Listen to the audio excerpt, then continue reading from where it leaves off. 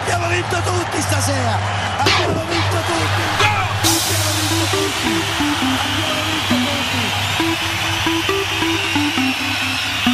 The concert.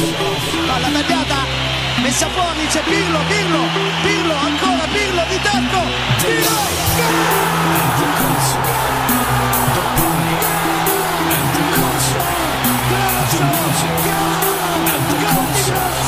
gol di Grosso, And the team. gol di Grosso, And the team.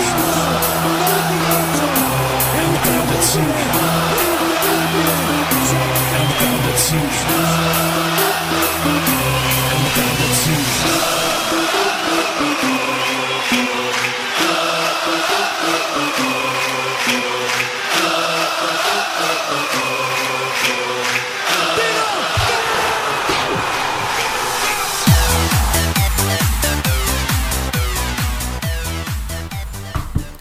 Welcome to the inaugural episode of the Calcio Podcast. I'm Sam Adamo. And I'm Nick Gentiletti. We've been talking about doing this sort of thing for a little while now. Just kind of decided to hit record and see what happens. So Why not? Let's give it a go. Let's do it. Let's just start off by giving you guys our many listeners a little overview about just general who we are. Give you a little background about what it is we do, what our interest in calcio in particular is. So we are from Montreal, Canada, both of Italian parentage. Parentage?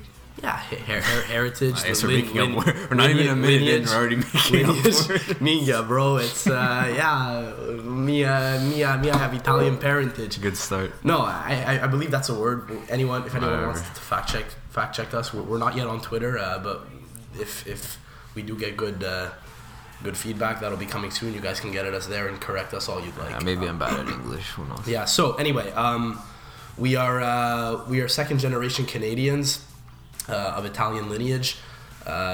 We both grew up watching Italian soccer. And my I don't know about you, Nick, but my first and greatest memory growing up from a soccer standpoint, from a football standpoint, sorry, let's stick to using the term football, was World Cup 2006. Oh, 100%. I remember every single 100%. game. I was just to give you a little background. So we're Nick's 21, I'm 20. So I would have been turning 9 years old during that tournament. Both we would have been 9. Yeah. So, but I still remember.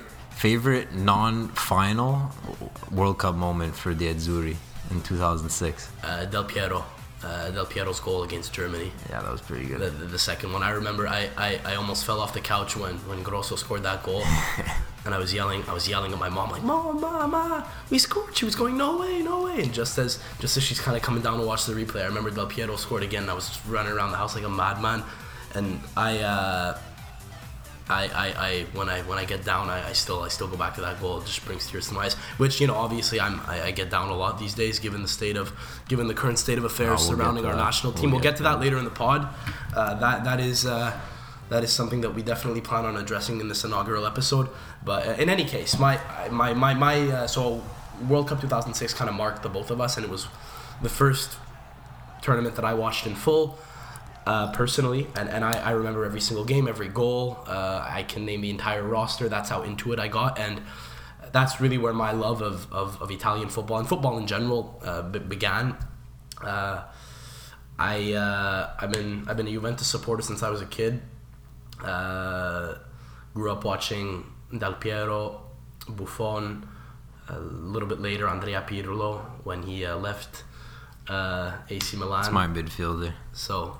Nick's a Milan fan, as I heard. Yeah, I remember so Nick and I have actually gone to school together for a very long time. We used to go to high school together. We've known each other since we were I want to say 12, probably younger actually. Our dads used to know each other, and we used to know each other like playing soccer growing up. And I remember when we were like in our earlier years of high school. I say high school. We live in Quebec, so there's a different high school system to anyone who's listening who doesn't. Who's Wow, they don't care. So, no. Anyway, whatever.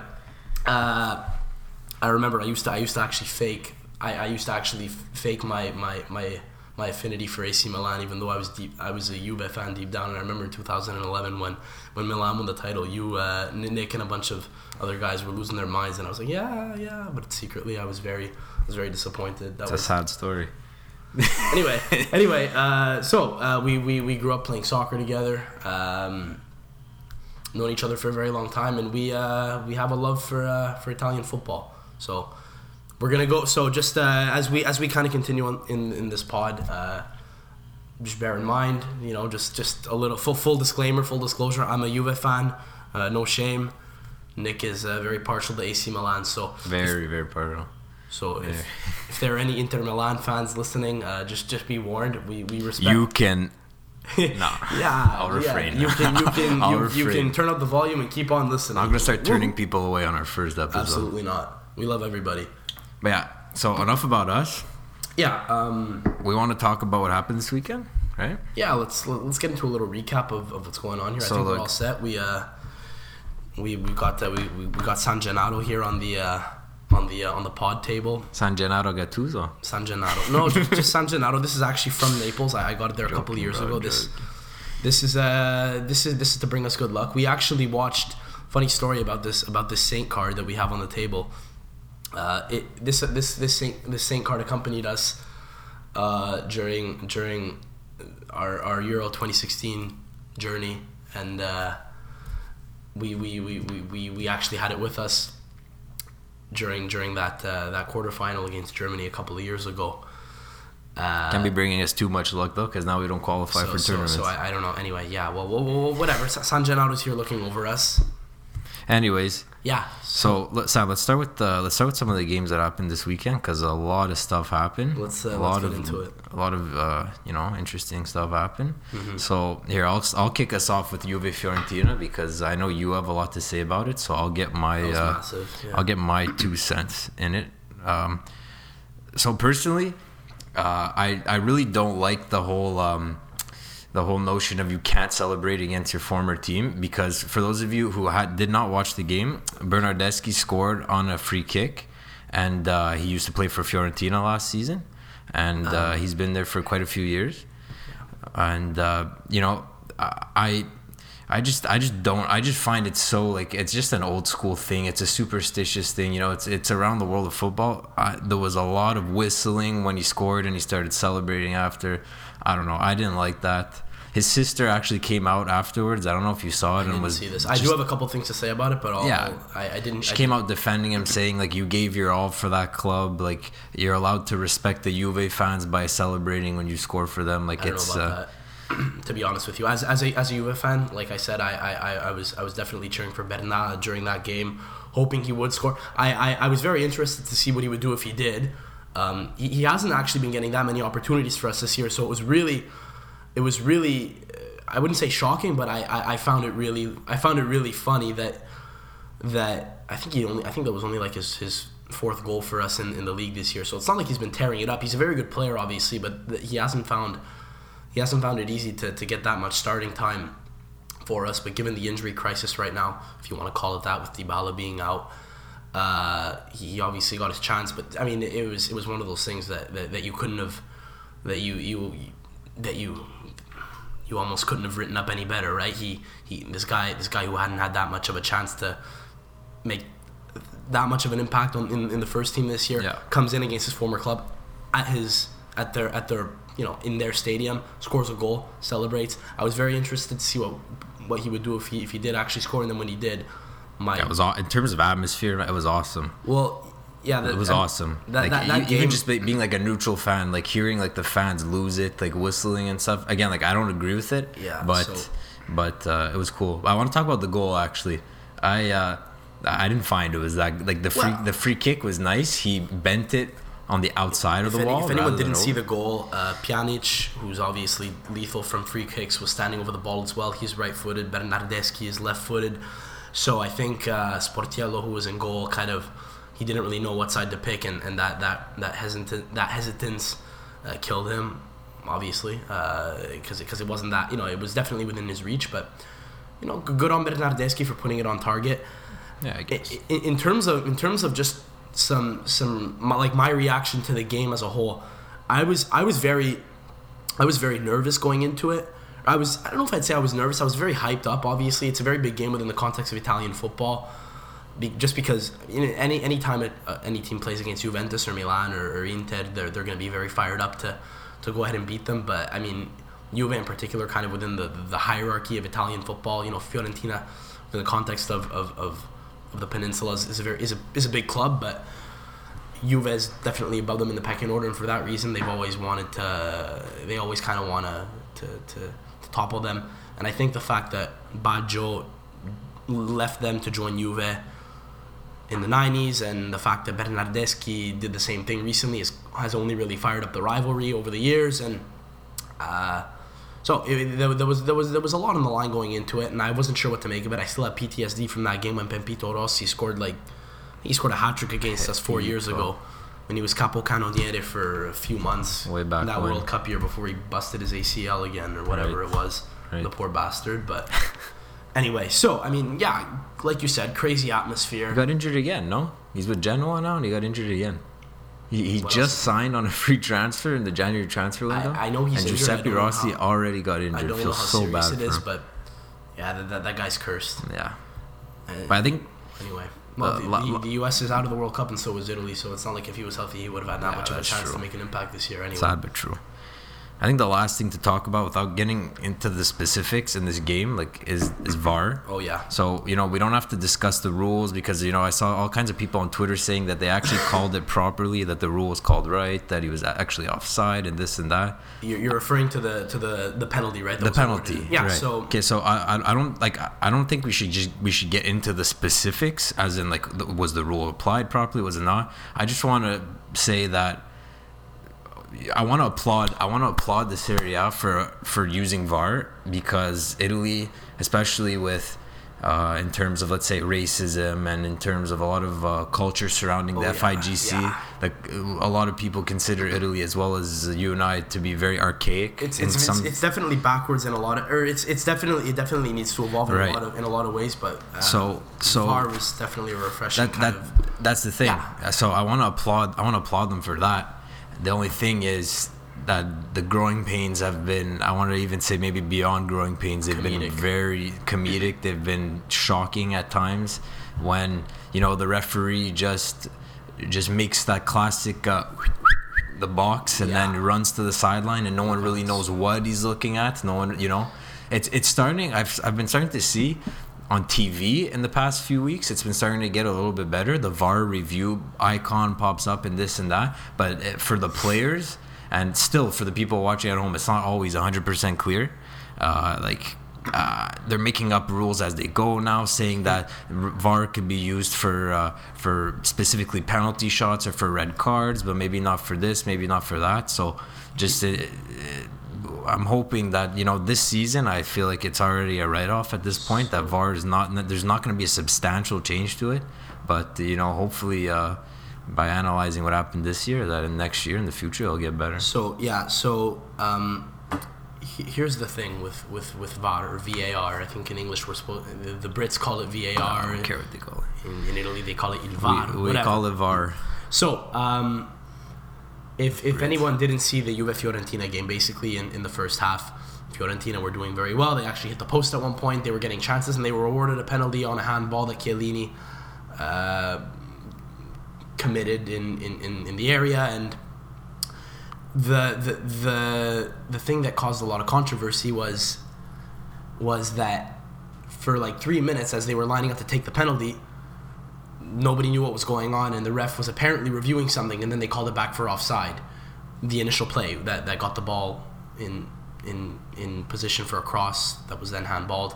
The point is, there was a very long delay, and the problem that this creates is that, yes, you said there are growing pains, obviously, but it creates cynics, I think, and people look at that, right, and say, look how inefficient this is. There's a lot of ambiguity, and there's not very much clarity. And I think to that point, the biggest problem with VAR right now is that the people in the stadium who pay to watch the game are losing out. Oh, for sure. So in this particular instance, right, where for like 3-4 minutes, nobody knows what's being reviewed, like you said, and I think just football in general, not just Serie A, because it's going to be adopted at the World Cup in the summer, could definitely take a page out of like the NHL or the NFL. Apparently they do this in cricket too.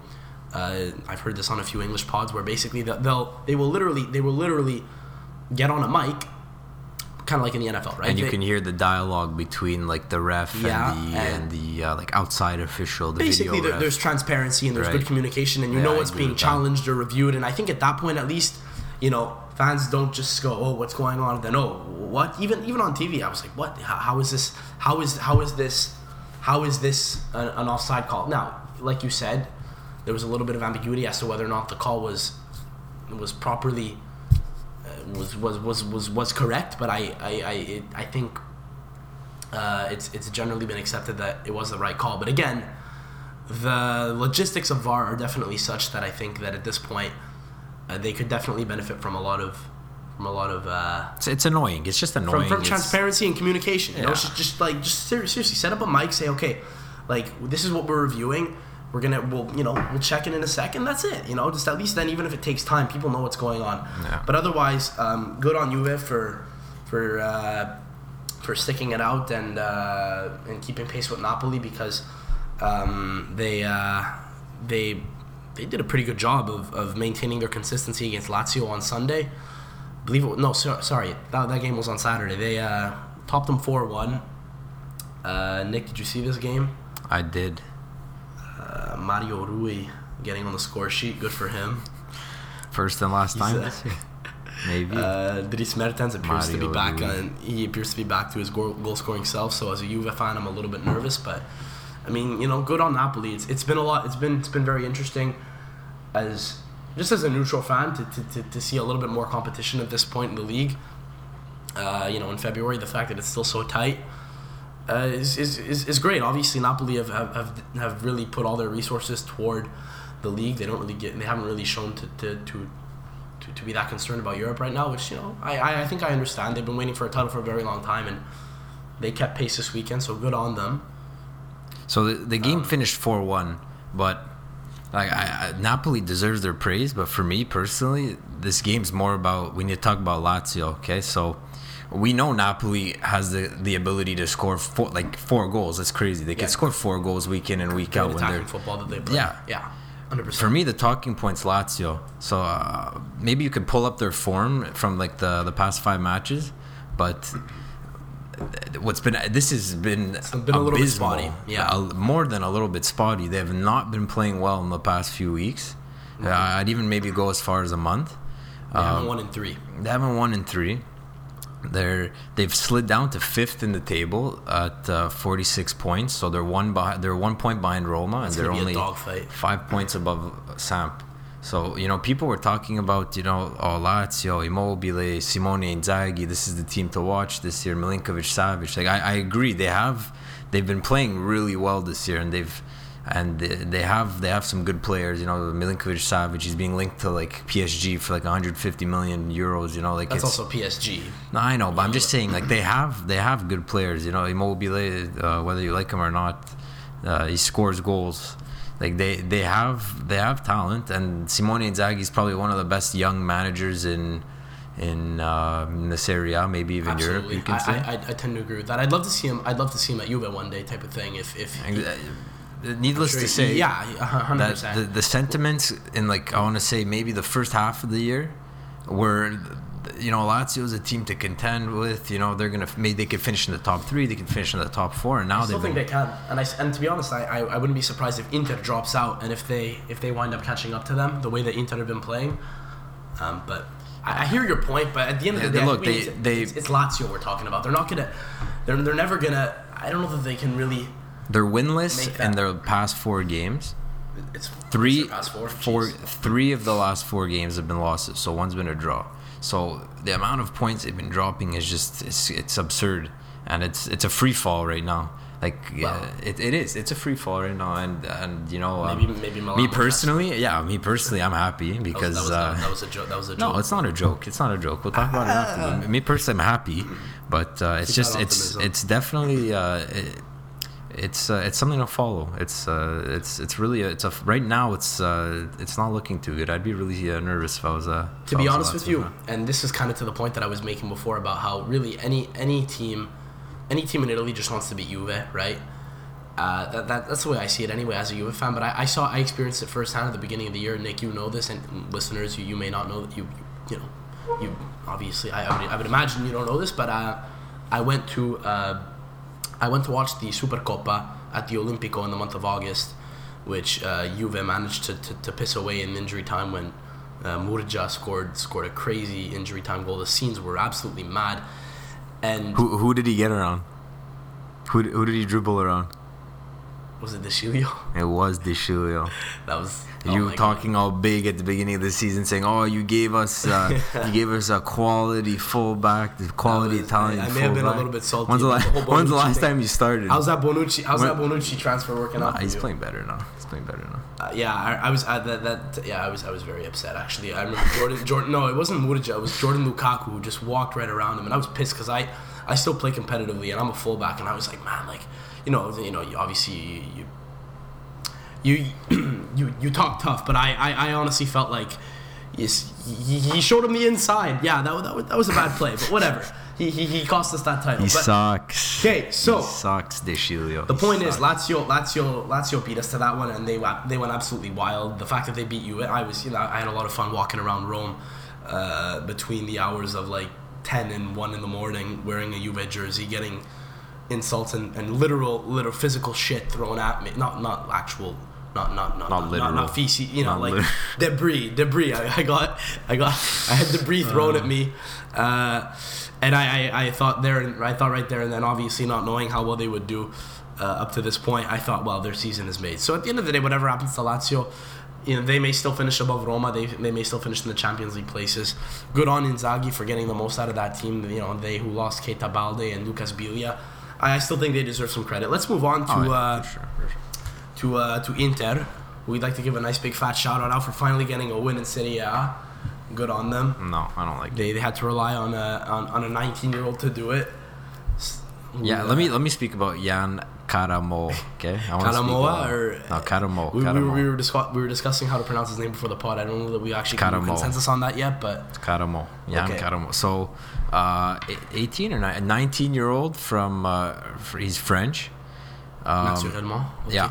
So I watched most of this game. I saw all the goals. I missed bits and pieces, but I watched most of the game. And I wanna just let's take a step back here. So Inter won 2-1, as Sam said. Right? You said they won. Yeah. But I'm seeing articles saying Jan Karamo, a stars born on the peninsula. This is the first. I think this is the first game. That's the first time I've ever heard of this kid. I don't know if you want to just check, but I think this is the first game he ever started for Inter. I'm sorry. I even remember reading that he. I don't have that deep. Well, you could find it, but you could find it. But okay. I even read a quote of him saying that he was even surprised that he got onto the team sheet. Like I'm not ripping him, and everyone's gonna say, "Oh, he's a Milan fan. He's just ripping Inter." I'm not. Like I saw he's naturally a right-footed player. Haters will say. No, he's naturally a right-footed player. He plays on the right wing, but he made a nice run to the inside. He received the pass and he struck the ball well with his left foot, a nice curler, and it went into the. He did what Candreva couldn't do, which is score a goal. That's. God, Candreva. But, again, we'll save the national team talk for in a little bit. But yeah, so this guy, he's a good, promising player, and it was a nice goal. But I need people to stop with the young stars born on the peninsula. Like he very well could be. He very well could be, and we'll see in the rest of the season. We'll see how it plays out if he's going to start starting more. He probably should, because Candreva's garbage. Right, so he probably does deserve to start more, but we'll take it slow when we see this guy play. But for the rest of the match, if they want to put pressure on him, like let them. Who cares, right? At the end of the day, sure. It's not like it's. I'm just putting my some 2 local cents Italian on, talent. Anyway, well, yeah. on, what I thought I saw, but for the most part, it was a very back and forth game. The ball was moving up and down the pitch pretty quickly. Rodrigo Palacio got on the board for Bologna. Yeah, that guy in his stupid. You want to call it a rat tail on his bald head or whatever that thing? That's the technical term for it. Yes, it's definitely a rat tail. We'd also like to give a nice big shout out to Blerim Jamaili for going. No, I didn't watch the game. I'll be honest with you, because I can't stand watching Inter Milan. Unless they're playing. I just like watching them lose. Yeah, so, we're really not doing a good job of keeping it neutral. Anyway, nice big shout out to Blerim Jamaili, who Nick is telling me had absolutely no impact on the game. I'd like to wish him best of luck in his divorce proceedings. Apparently, savage.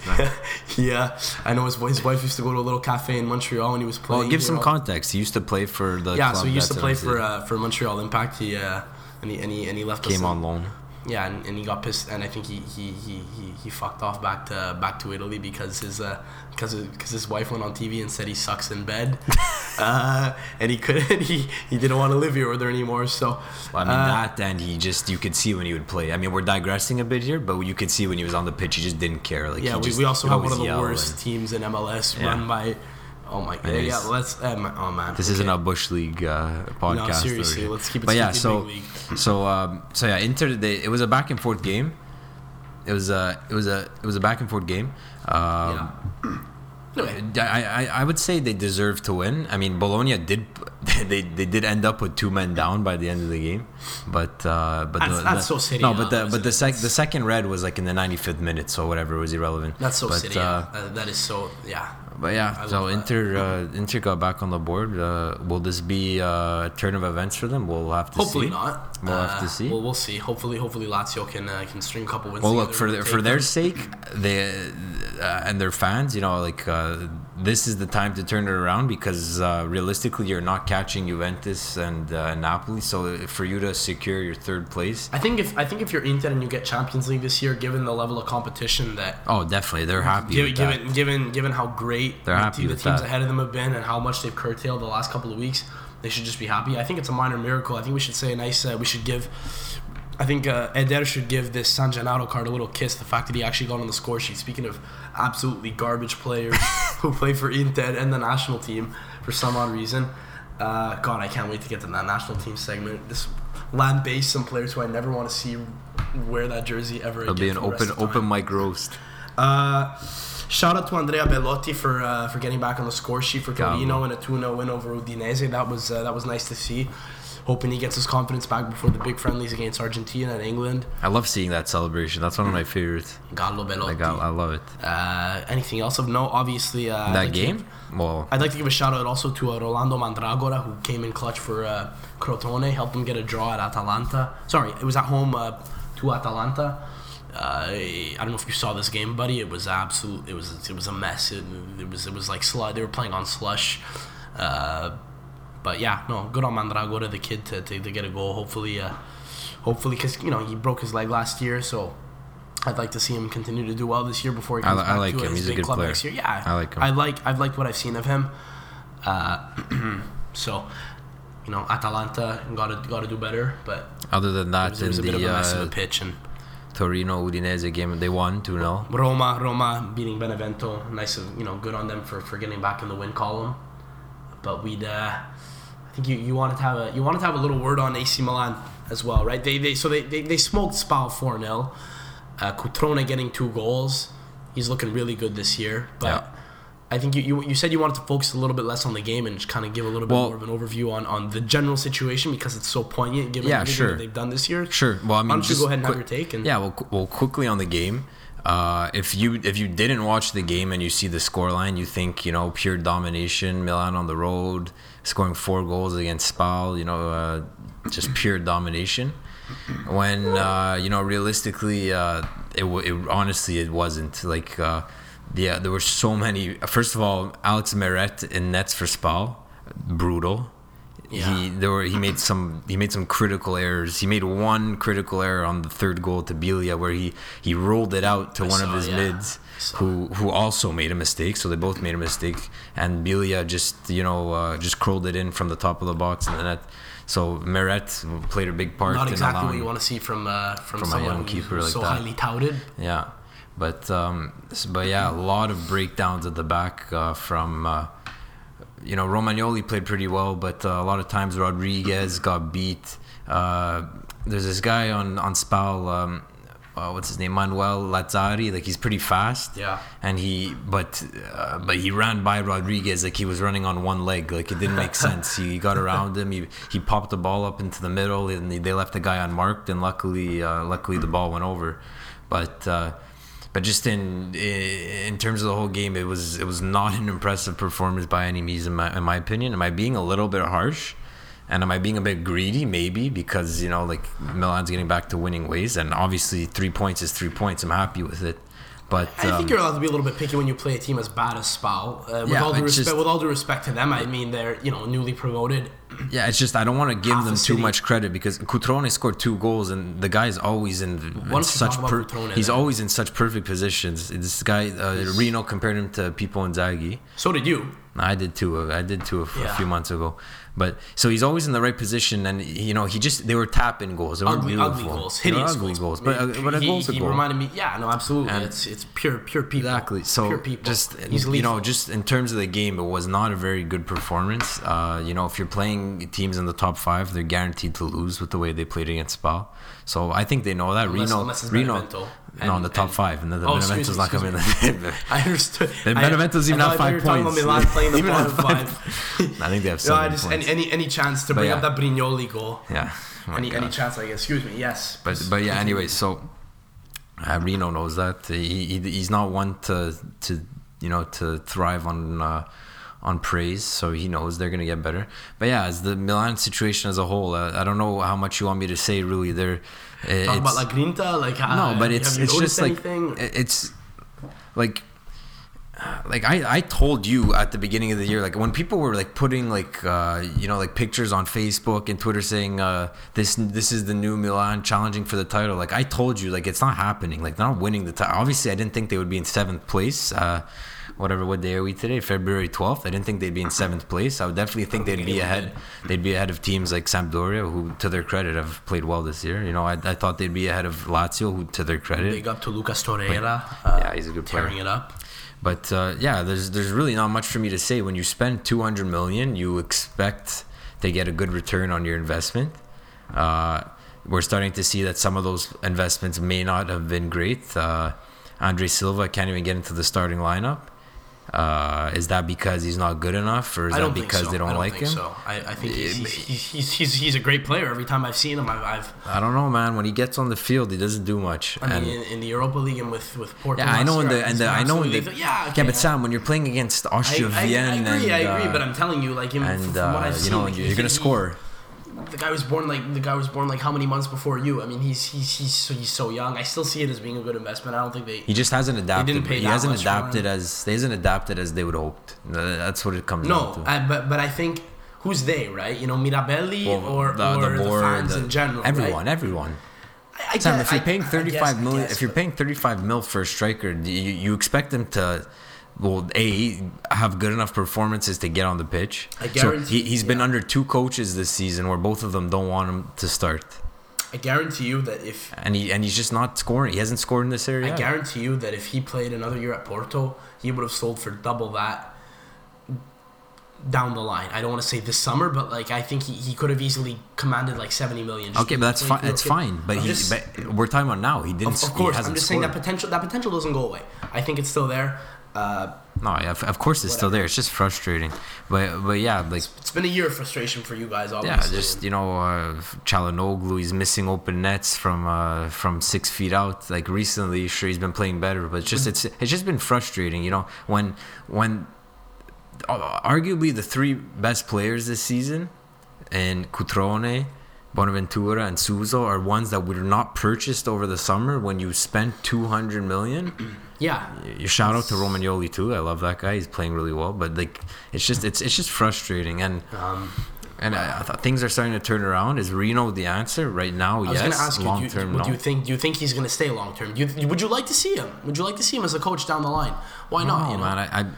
I kind of like the extreme statements. I still. No, I do too. It's just.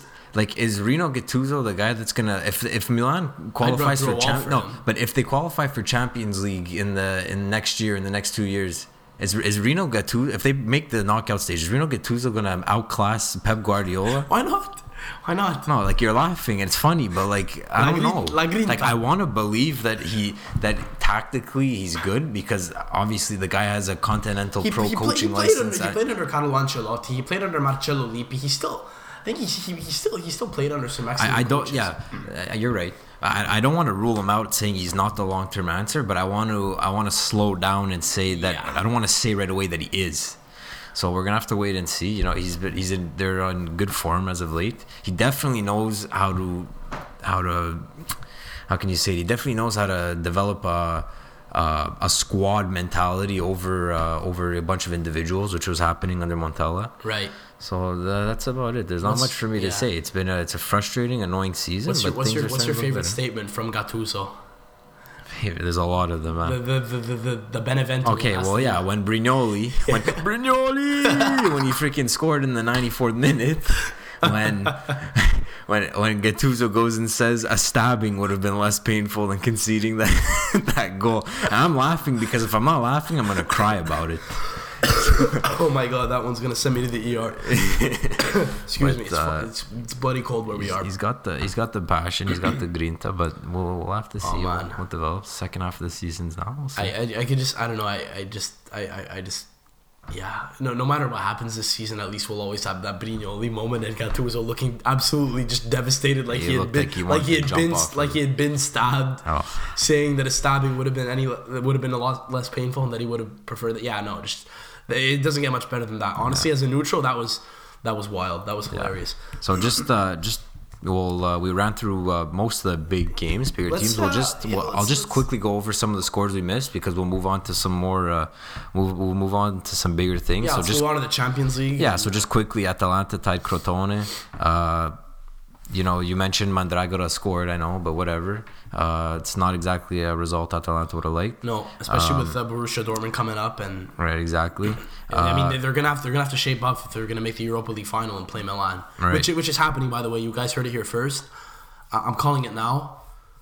Atalanta to face AC Milan in the Europa League final, unless they face each other first. That'd be fun. Andrea Petagna is going to get the game-winning goal. Unfortunately, Milan are not going to. Andrea Petagna is going to get the game-winning goal. Garbage. He's terrible. He's quality. He's going to get called up to the national team after, and Nick's going to have a heart attack. Yeah, me and everyone else. So quickly, it's happening. So Genoa beat Chievo Verona 1-0. Diego Laxalt with the late game heroics, like he's already done this year. Diego Laxalt, the Uruguayan winger. The one who held up that love triangle this summer between.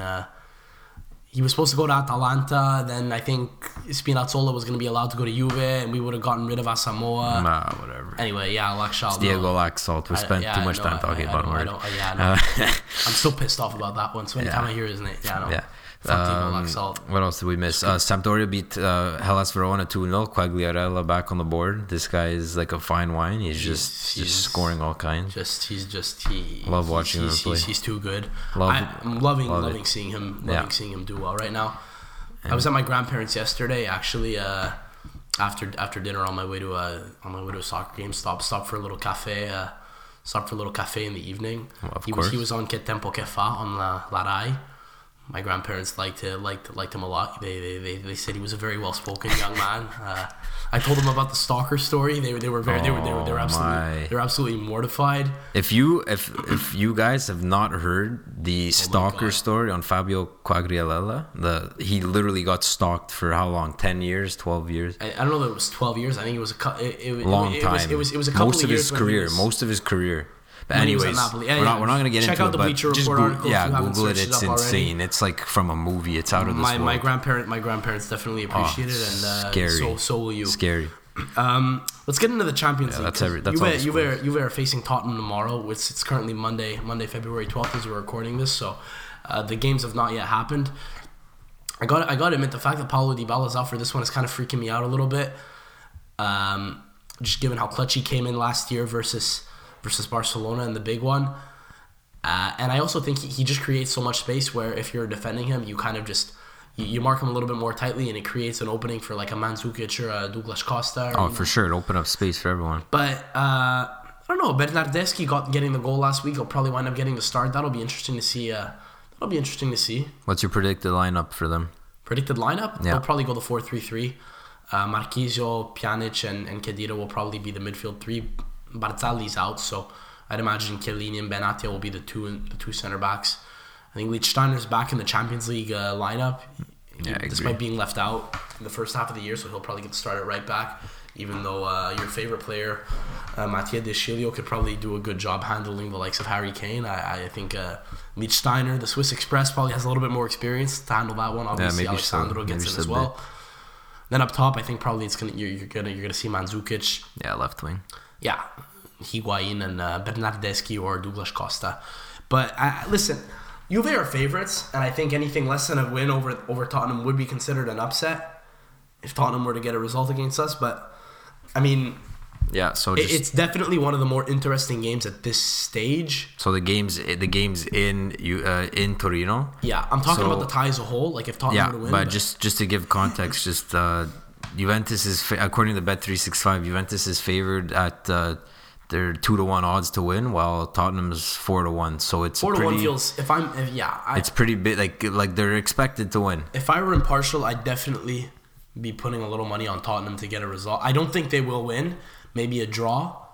I'd still expect us to win, 100%. I think Chiellini has enough experience to handle a guy like Harry Kane. Mind you, he's so good that Eriksen's so creative as well. Dele Alli's been having a little bit of an off year, but they do have guys who can create space and get in behind us. But I mean, we've been defending so comprehensively recently. I'd like to see how we kind of handle such strong opposition, because really in Italy recently we've been so above the curve. Although we have had a few stern tests the past few weeks. I think playing Napoli in December, that was a big one. But really, I think this is going to be a whole nother level, and I think we're going to see how far we've come since the start of the year, when our defense was absolutely shambolic. Going back to that game at the Supercoppa that I had the good fortune of taking. Yeah, but that's gone now. You know what I mean? Yeah, of course. But I mean, I think this is going to be a good measuring stick, and I definitely see us coming through on top. But it's going to be tough, and I'm really looking forward to this one. I think as a fan, I'm excited just because it's sometimes you get like a Porto or a Shakhtar at this stage, and with all due respect to those clubs, it's a great early game to watch. You got to beat teams like this, and at the same time, I'd still rather play Tottenham than like a Bayern Munich who have been like our boogie team in the competition the past couple of years. Yeah. So I'm feeling good despite the injuries, but.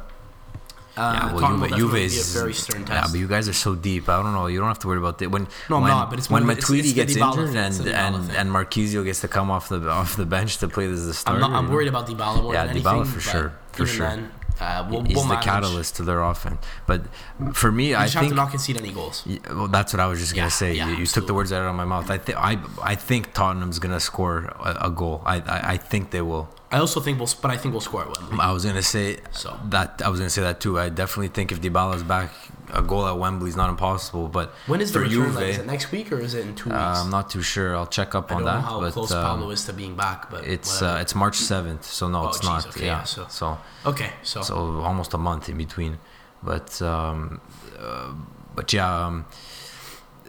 With a guy like Harry Kane, like I completely agree. But the form that Benatia is in, and the way Chiellini's playing,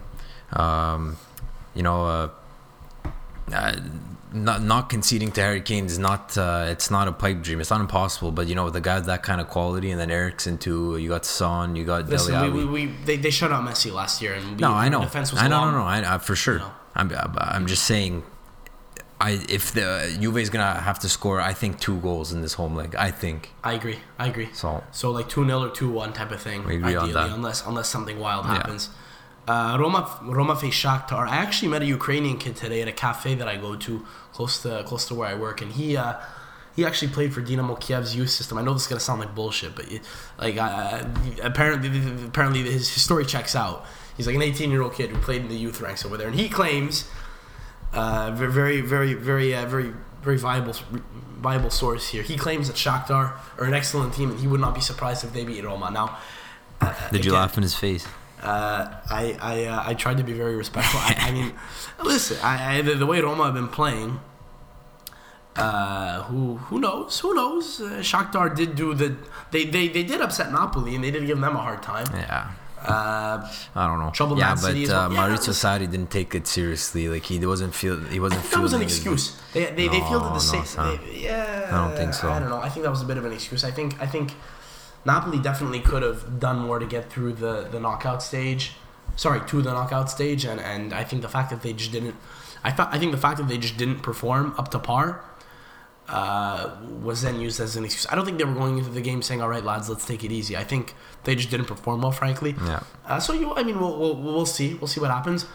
I mean, look, I'm half joking. Like, I'm not saying Shakhtar is like a tin pot club. Like, I'm not ripping them. But look, right here we're looking at.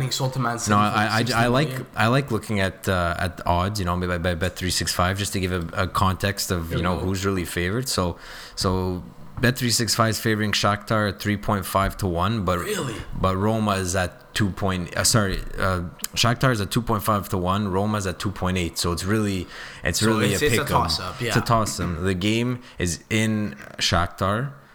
Will that be a factor? I think it's probably Kiev because they whatever. Yeah. I don't know my Ukrainian geography. Yeah. It's at Shakhtar. It's at Shakhtar. They're playing. Okay, yeah. They're playing at Shakhtar's home pitch. So that's probably why it's a little bit. So exactly, they got the fans go nuts over there. I wouldn't be surprised if something gets postponed. So that'll play a part to it. But Roma's been spectacular in the Champions League. Di Francesco's absolutely hit the nail on the head. The beating Chelsea, Atletico. So I'm not laughing at. Don't forget it. Let's Qarabag.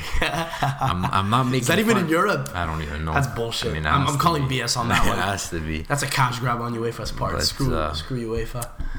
Yeah, it'll be again. That'll be another fun game where we're lucky. We're getting to watch. We're gonna see a lot of good games. You ever think about what would happen if Roma didn't sell all their best players? I say all their best players. There's so many of them. They managed to hang on to like a 9-goal ad, which I think is pretty huge. But imagine if they still had like a Mo Salah. I'm sorry, it kind of like he was never staying. Listen, but kind of like a Monaco situation where you look at them and say, Jesus, what if? Let's not go as far back as like Benatia in like 2013-14. Okay, but let's go like the last 2 years. Yeah, compare Mo Salah to Benatia. Let's pull up a list here of like players who they sold. Recently, they sold Emerson Palmieri, who had really secured a starting role for them, and who I don't even know what the hell he's gonna do at Chelsea, to be honest with you. But I mean, whatever. Conte obviously wanted some reinforcements. Good on him, but that's a big. I feel like that's a big concession right there. Giving up Mo Salah's massive. I feel like you take him over Patrick Schick. What do you mean? Hang on. No, Sam. The guy wanted to leave. Okay, just in theory. Hang on. Rudiger. You still have him. That I agree. Like I'm sorry. Like as well as Under played on the weekend, and as much promise as Patrick Schick we didn't give a shout out to Under. He played pretty well. He did. Okay. A goal and 2 assists. Or 2 goals and an assist. I think what was the score? Anyway. Yeah, listen, I think you still take Mo Salah over Under and over like Patrick Schick. Rudiger getting sold was obviously massive. Pjanic to Juve. I'm not shedding any tears over that one, but my God, imagine if you still had him. 2 goals for Under, by the way. 2 goals for 2 goals. Thank you. The depth. Anyway, I don't know. I think it's probably something that we're going to continue to see under Monchi, to be honest with you. But we'll see. Hopefully they can go on a little bit of a run. That'd be nice to see an Italian team besides Juve going on. What did he say, Monchi? Roma is not a supermarket. He's not really holding his word to that. Well, geez, not really holding his word to that. There was a video done in the summer by Liauto Gol on YouTube called Serie A va al mare. So Serie A goes to like on summer vacation. And they kind of like just it was a bit of a parody of the summer transfer activity of all the clubs, and like Milan is spending like champagne and caviar. Roma was depicted as a guy like selling like a guy selling fish. Vendo tutto, I'm selling everything. Yeah. Salah, Rudy.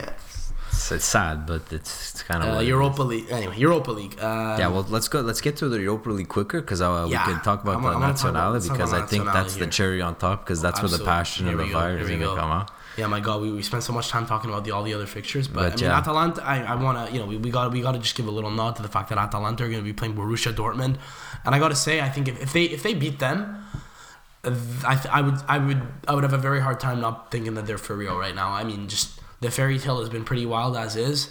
The fact that with all those young players, they've managed to get to where they're at right now. But if they could beat Borussia Dortmund, who it's gonna be tough. Yeah, they've had a hard time. Dortmund recently lost Aubameyang. Royce is back though. Papu Gomez for Atalanta might be out. Caldara might be out. They got Petagna, man. Yeah, right, son. Petagna, Cornelius. All right. It'll be tough. It'll be a tough game. I think Napoli Dortmund playing takes that RB one. Leipzig. Yeah, I mean, you and me both. We know so much about. Yeah, you and me both. We don't really know RB Leipzig that well. I mean, we know they got guys like Naby Keita, who's going to be going to Liverpool. I wouldn't be surprised if Napoli lose this one. I don't think they're going to take this seriously. Well, so Timo Werner, pretty good striker. But yeah, you don't think that? Yeah, I mean, either. Honestly, I think De Laurentiis and the director at Napoli and Sarri even said that the rest of the year they're focused on winning the Scudetto, which is what they haven't won since 1990. Since the 90s. Maradona, I think. So I don't blame them. Whatever. Leipzig also haven't been doing great in the Bundesliga, so I don't even know if they have a clear-cut chance to make the Champions League from the league. So they're definitely going to want to do well in this competition. I don't know that they actually have a chance of winning it, but I wouldn't be surprised if Napoli fall in this one as well. They definitely don't give them that much of a shit about Europe this year. They're not. Look, after Bayern, I'm looking at it right now, from second to sixth, there's only 4 points difference. Okay. RB Leipzig's in second. Okay, excuse me. So in the matter of weeks they can end up in sixth. So I mean, I wouldn't necessarily say that they're not. It's a dogfight. It sounds like a dogfight. Yeah. So whatever. Again, Napoli is the better team, but I agree with you. I don't think they're going to take it seriously. I don't know what kind of lineup they're going to field. Mm-hmm. I would not be surprised if they rest certain guys like Mertens and Insigne who were injured just a couple of weeks ago. Yeah. So that's unfortunate for all cultural fans who want to see an Italian team do well, and in the Europa League. And then finally Milan. Obviously, I completely expect a fully fielded lineup, no resting, no nothing. The game is in. It's Milan against Ludogorets. The game is at Ludogorets field. Bulgaria, yeah.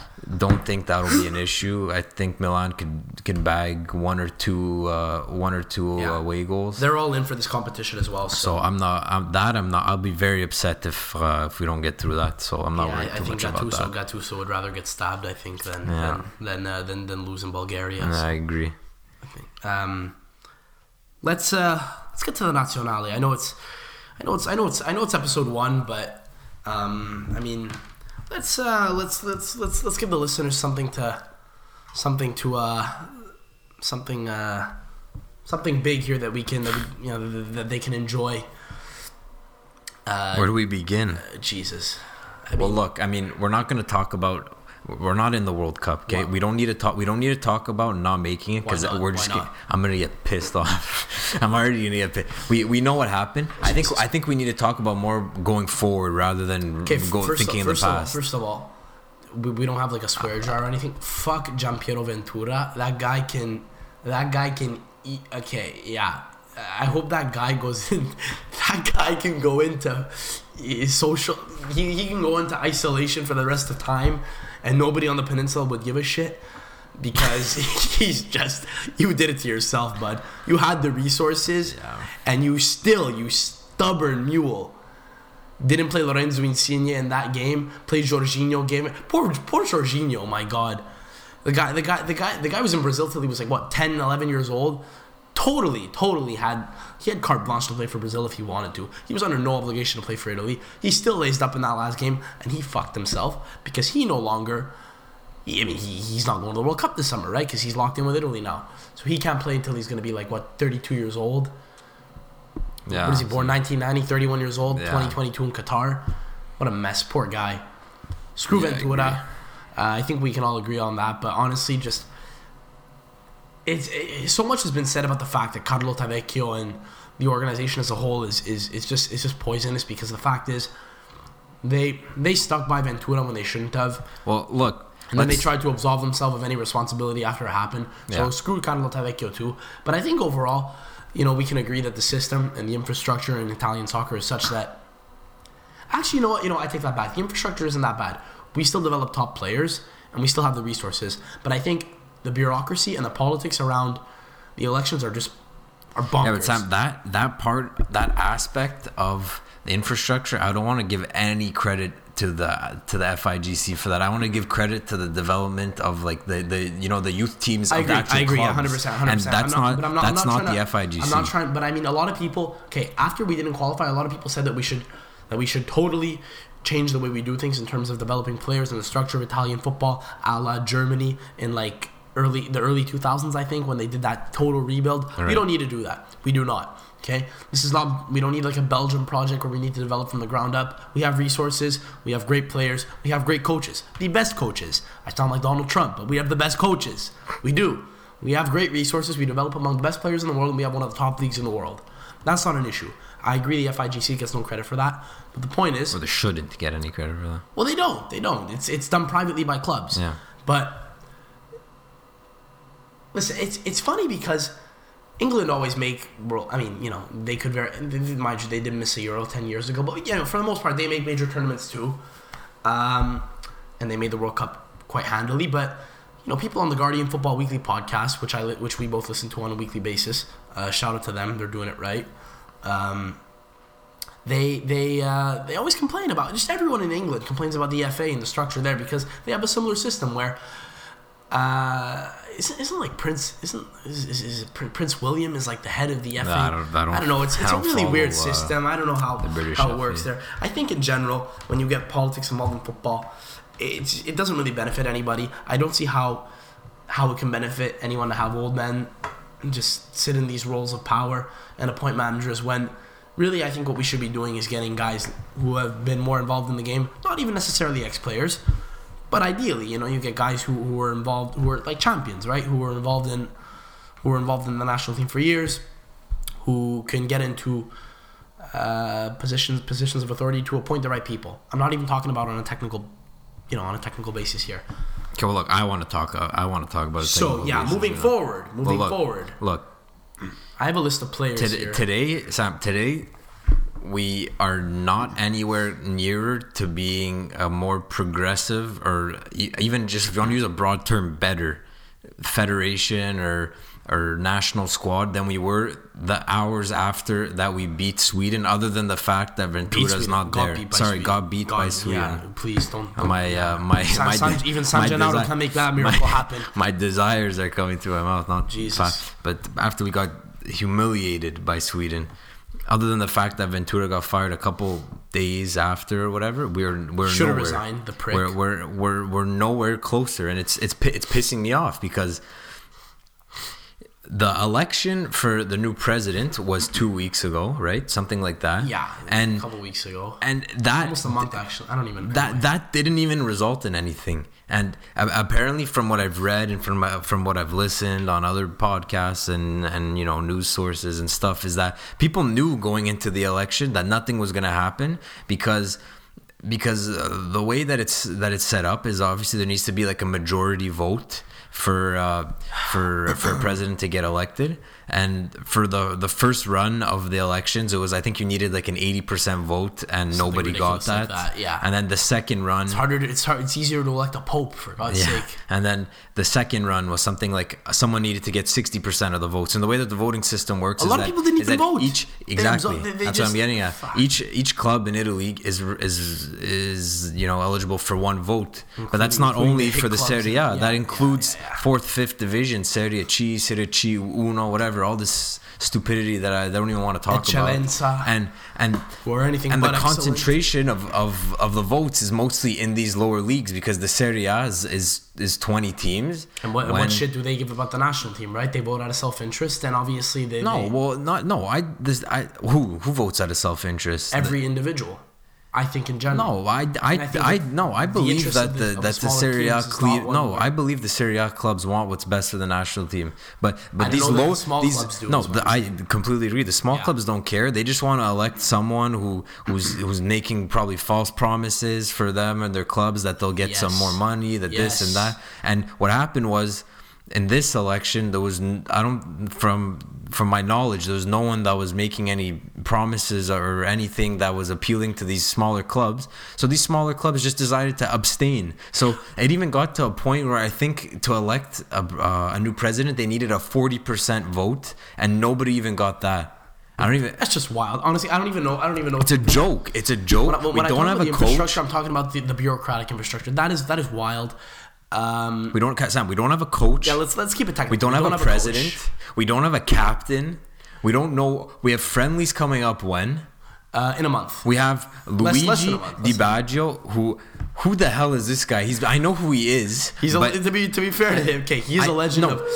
Legend. Well, I know who was a he is great as a player. player. I'm talking about who is he as a coach to be coaching the freaking Italian national team who has 4 World Cups. He's not a guy. He's our Gareth Southgate. Southgate. No. He ran the U21. Yeah, okay, I Sam, agree with we you. should have a I want coach by Carlo now. Ancelotti. To be honest with you, I think he's absolutely. I think he's the absolute best candidate out there. Some people have said that he's too old school. I disagree. I don't think we're getting him anyway.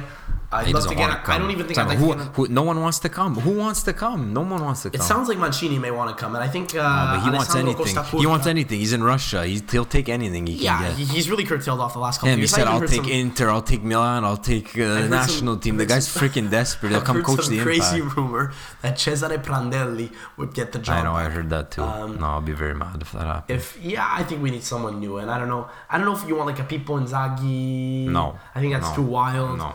Like a Giampiero Gasperini would scare me because although he's done great work, it reminds me a bit of like a Ventura thing where you have an older guy. I think he's the oldest manager in Serie A. He is, but they're different in the sense know, that he's a more innovative. He's not about that. I wouldn't mind bull seeing crap picking Gasperini, but I would, the you would veteran. have to be cautious, and he would have to be given a short leash, because he's not like a Conte who can go in and demand massive changes. No, I think of you course just not. either way, you want to get a coach in who has a good reputation and who's going to be basically given carte blanche to do whatever is necessary to just bring in the best players, and that's it.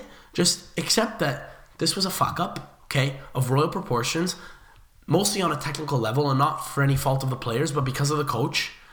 And if we just kind of move forward and just allow the stupidities and the BS to get out of, to get out of just the context of what's going on. I think you just need to focus on the players and focus on the pitch. I'm gonna read you a list of players who I think have a good chance of But wait, before that, representing us going forward. Sam, Yeah. before who? I mean, okay, I want 2 answers. I'll give 2. You give 2. Okay. So one is dream coach to coach the national team, and one is most realistic that you think. Like, I know you're on the spot here, so whatever, you can reflect on your answer if you. Dream coach? Yeah. Pep Guardiola? No. No, but honestly, I don't. I think that a country like Italy, who has a large diaspora of Italian people around the world, and who has so many great Italian coaches, doesn't need to get a foreign manager. I'm joking. So let's keep it local, like Ancelotti, or even Allegri. Obviously, that's a dream. Maybe Allegri. And then like from a selfish standpoint, as an Italian, obviously as a Juve fan, I don't know that I'd like that because I don't know who the hell we would get then. But let's go with Ancelotti actually, because I'm taking the entire context into consideration. Realistically, I think Mancini. Is going to get it. To be honest with you. Yeah. You? So Dream and realistic. For me, dream. I mean, Antonio Conte, obviously. For me personally, I wouldn't like it. I think he's too stubborn. No, I don't, because we look. I do think he's too stubborn, but I don't think he's too stubborn. Maybe he won't have the same old guard to rely on as before, so that would be good, right? Because I think he relied too heavily Euro on the old 2016 team. They had no right to be in the semis or in the quarters against Germany, and even at that we missed because Simone Zaza thought he was freaking doing a 1-2 step towards the ball, and then he shanked it. Let's not absolve Graziano Pelle of any No, responsibility. he's irrelevant. I don't want to talk about that whatever. guy So- in China. But anyways, that's my dream. I agree, he's stubborn, this and that, but just in terms of getting back to winning ways, like that's my dream. I'd be But- scared because Conte was very firm in keeping shit guys like Eder and Giaccherini. With all due respect to Giaccherini, who had a fantastic tournament, I think he likes guys who will play his system, and I don't know that that's what we necessarily need here. I think we need guys, because going forward, I think we just need to utilize the resources that we have, which is a crop of very good young players. Which again, I have a list here. I'll list off a few guys. Think about it: Pellegrini, Mandragora, Barella, Cristante, Benassi, Baselli, Locatelli, Verratti, Florenzi, Marchisio still in the fray, Jorginho, Gagliardini. That's just in the midfield. We still have Insigne. We have Chiesa, Bernardeschi, El Shaarawy, Immobile, Belotti, Zaza, Balotelli, who I still think deserves a call-up. We have Pellegrini, who's going to be coming through, Cutrone, Well, look, Romagnoli. That's what you want going forward, right? when a lot of the are the old guard next is gone. When are the next friendlies? I don't know, like in a month. So we could do this next week when we tape. We'll do an exercise. We'll come a bit prepared beforehand. Absolutely. We'll do what we want as the next squad that gets called up. I like that. But just to finish, for me, Conte would be. I agree and I respect everything you're saying. The point is, I don't know that he would necessarily trust those guys. Oh, I know. I don't think he was gonna come. I don't even think he wants to. I'm just saying that's my dream. Okay, and then fair enough. You're entitled maybe to your dream 1A and then 1B. Maurizio Sarri would be amazing. I would love him that's coming. scary. That'd be sick. I would love it. Before Napoli, he was the Empoli boss, man. I don't care. You gotta. He's the way that he employs his Okay. tactics and he turned Mertens into a decent good player into a guy that's He's gonna kill the guys from secondhand smoke. yeah, that maybe. And then realistically, I don't like it, but I honestly think a guy like Donadoni would probably get a second chance. Realistically, That wouldn't he be the got worst his. thing in the world. It wouldn't be He's the done a lot worst of thing in good the world, but things since, he had his chance after the World Cup when Lippi left, and it was pretty disastrous. But it was pretty disastrous. But then again, he wasn't left exactly with the cream of the crop. A lot of Totti retired after that. Yeah, I mean he was also very young. And Nesta was done. he still after got that. he still got to the Euro, lost to Spain Yeah. on pens. Who knows what would have happened? Imagine Yeah. if we had beat Spain right there and then gone to the semifinals. Who the hell knows? I'd like Donadoni. He's done good things with Bologna in general. Yeah, he's a good manager, but it's just I think that's a good realistic one too. yeah. As long as it's, as long as it's one of the guys. Honestly, I think there are so many names that have been thrown into the mix, that have been thrown into the fray. I think as long as you get, I think most of them, as long as they acknowledge that they have to use the talent that's available to them going forward, I'm really not worried. I'm just pissed off because it's this was so avoidable. This is not the last time that we'll be discussing this. I think we'll address it next week. We kind of went pretty, I wouldn't say overboard. It was good discussion, but we It's passion. yeah, but we spoke a lot about the fixtures from the last weekend and such. Maybe we'll cut down on that next week. I don't know. We'll see. We're still feeling this out, but Yeah, look, guys, this is our first one. in any case, we'll talk about La Nazionale again next week. But Just to wrap up. So, First of yeah. all, this was fun. I love this. I'm looking forward to being able to do this every week we can. Yeah, but guys, let's make this a thing, man. For those of you that are gonna listen to this, first of all, thank you. We appreciate it. grazie di cuore. Yeah. Let us know what you think was good, what wasn't good. Should it be longer? Should it be shorter? Did we spend too much time on something? Did we not spend enough time on something else? You can get Nick at Nick Gentiletti on Twitter. I'm not on the Twitter myself. We may be getting a social media. We may be getting social media up and running if this is well received, which we're very optimistic about. To be honest with you, we'll be on SoundCloud for now. We'll probably be getting on Apple Podcasts in the next couple of weeks once we have a little bit more content. We'll keep you guys posted on that. In any case, please keep listening. We appreciate the vote of confidence, and on behalf of Nick and San Gennaro, we thank you very much for tuning in on this inaugural podcast. Thanks, guys. Ciao ragazzi. Bye.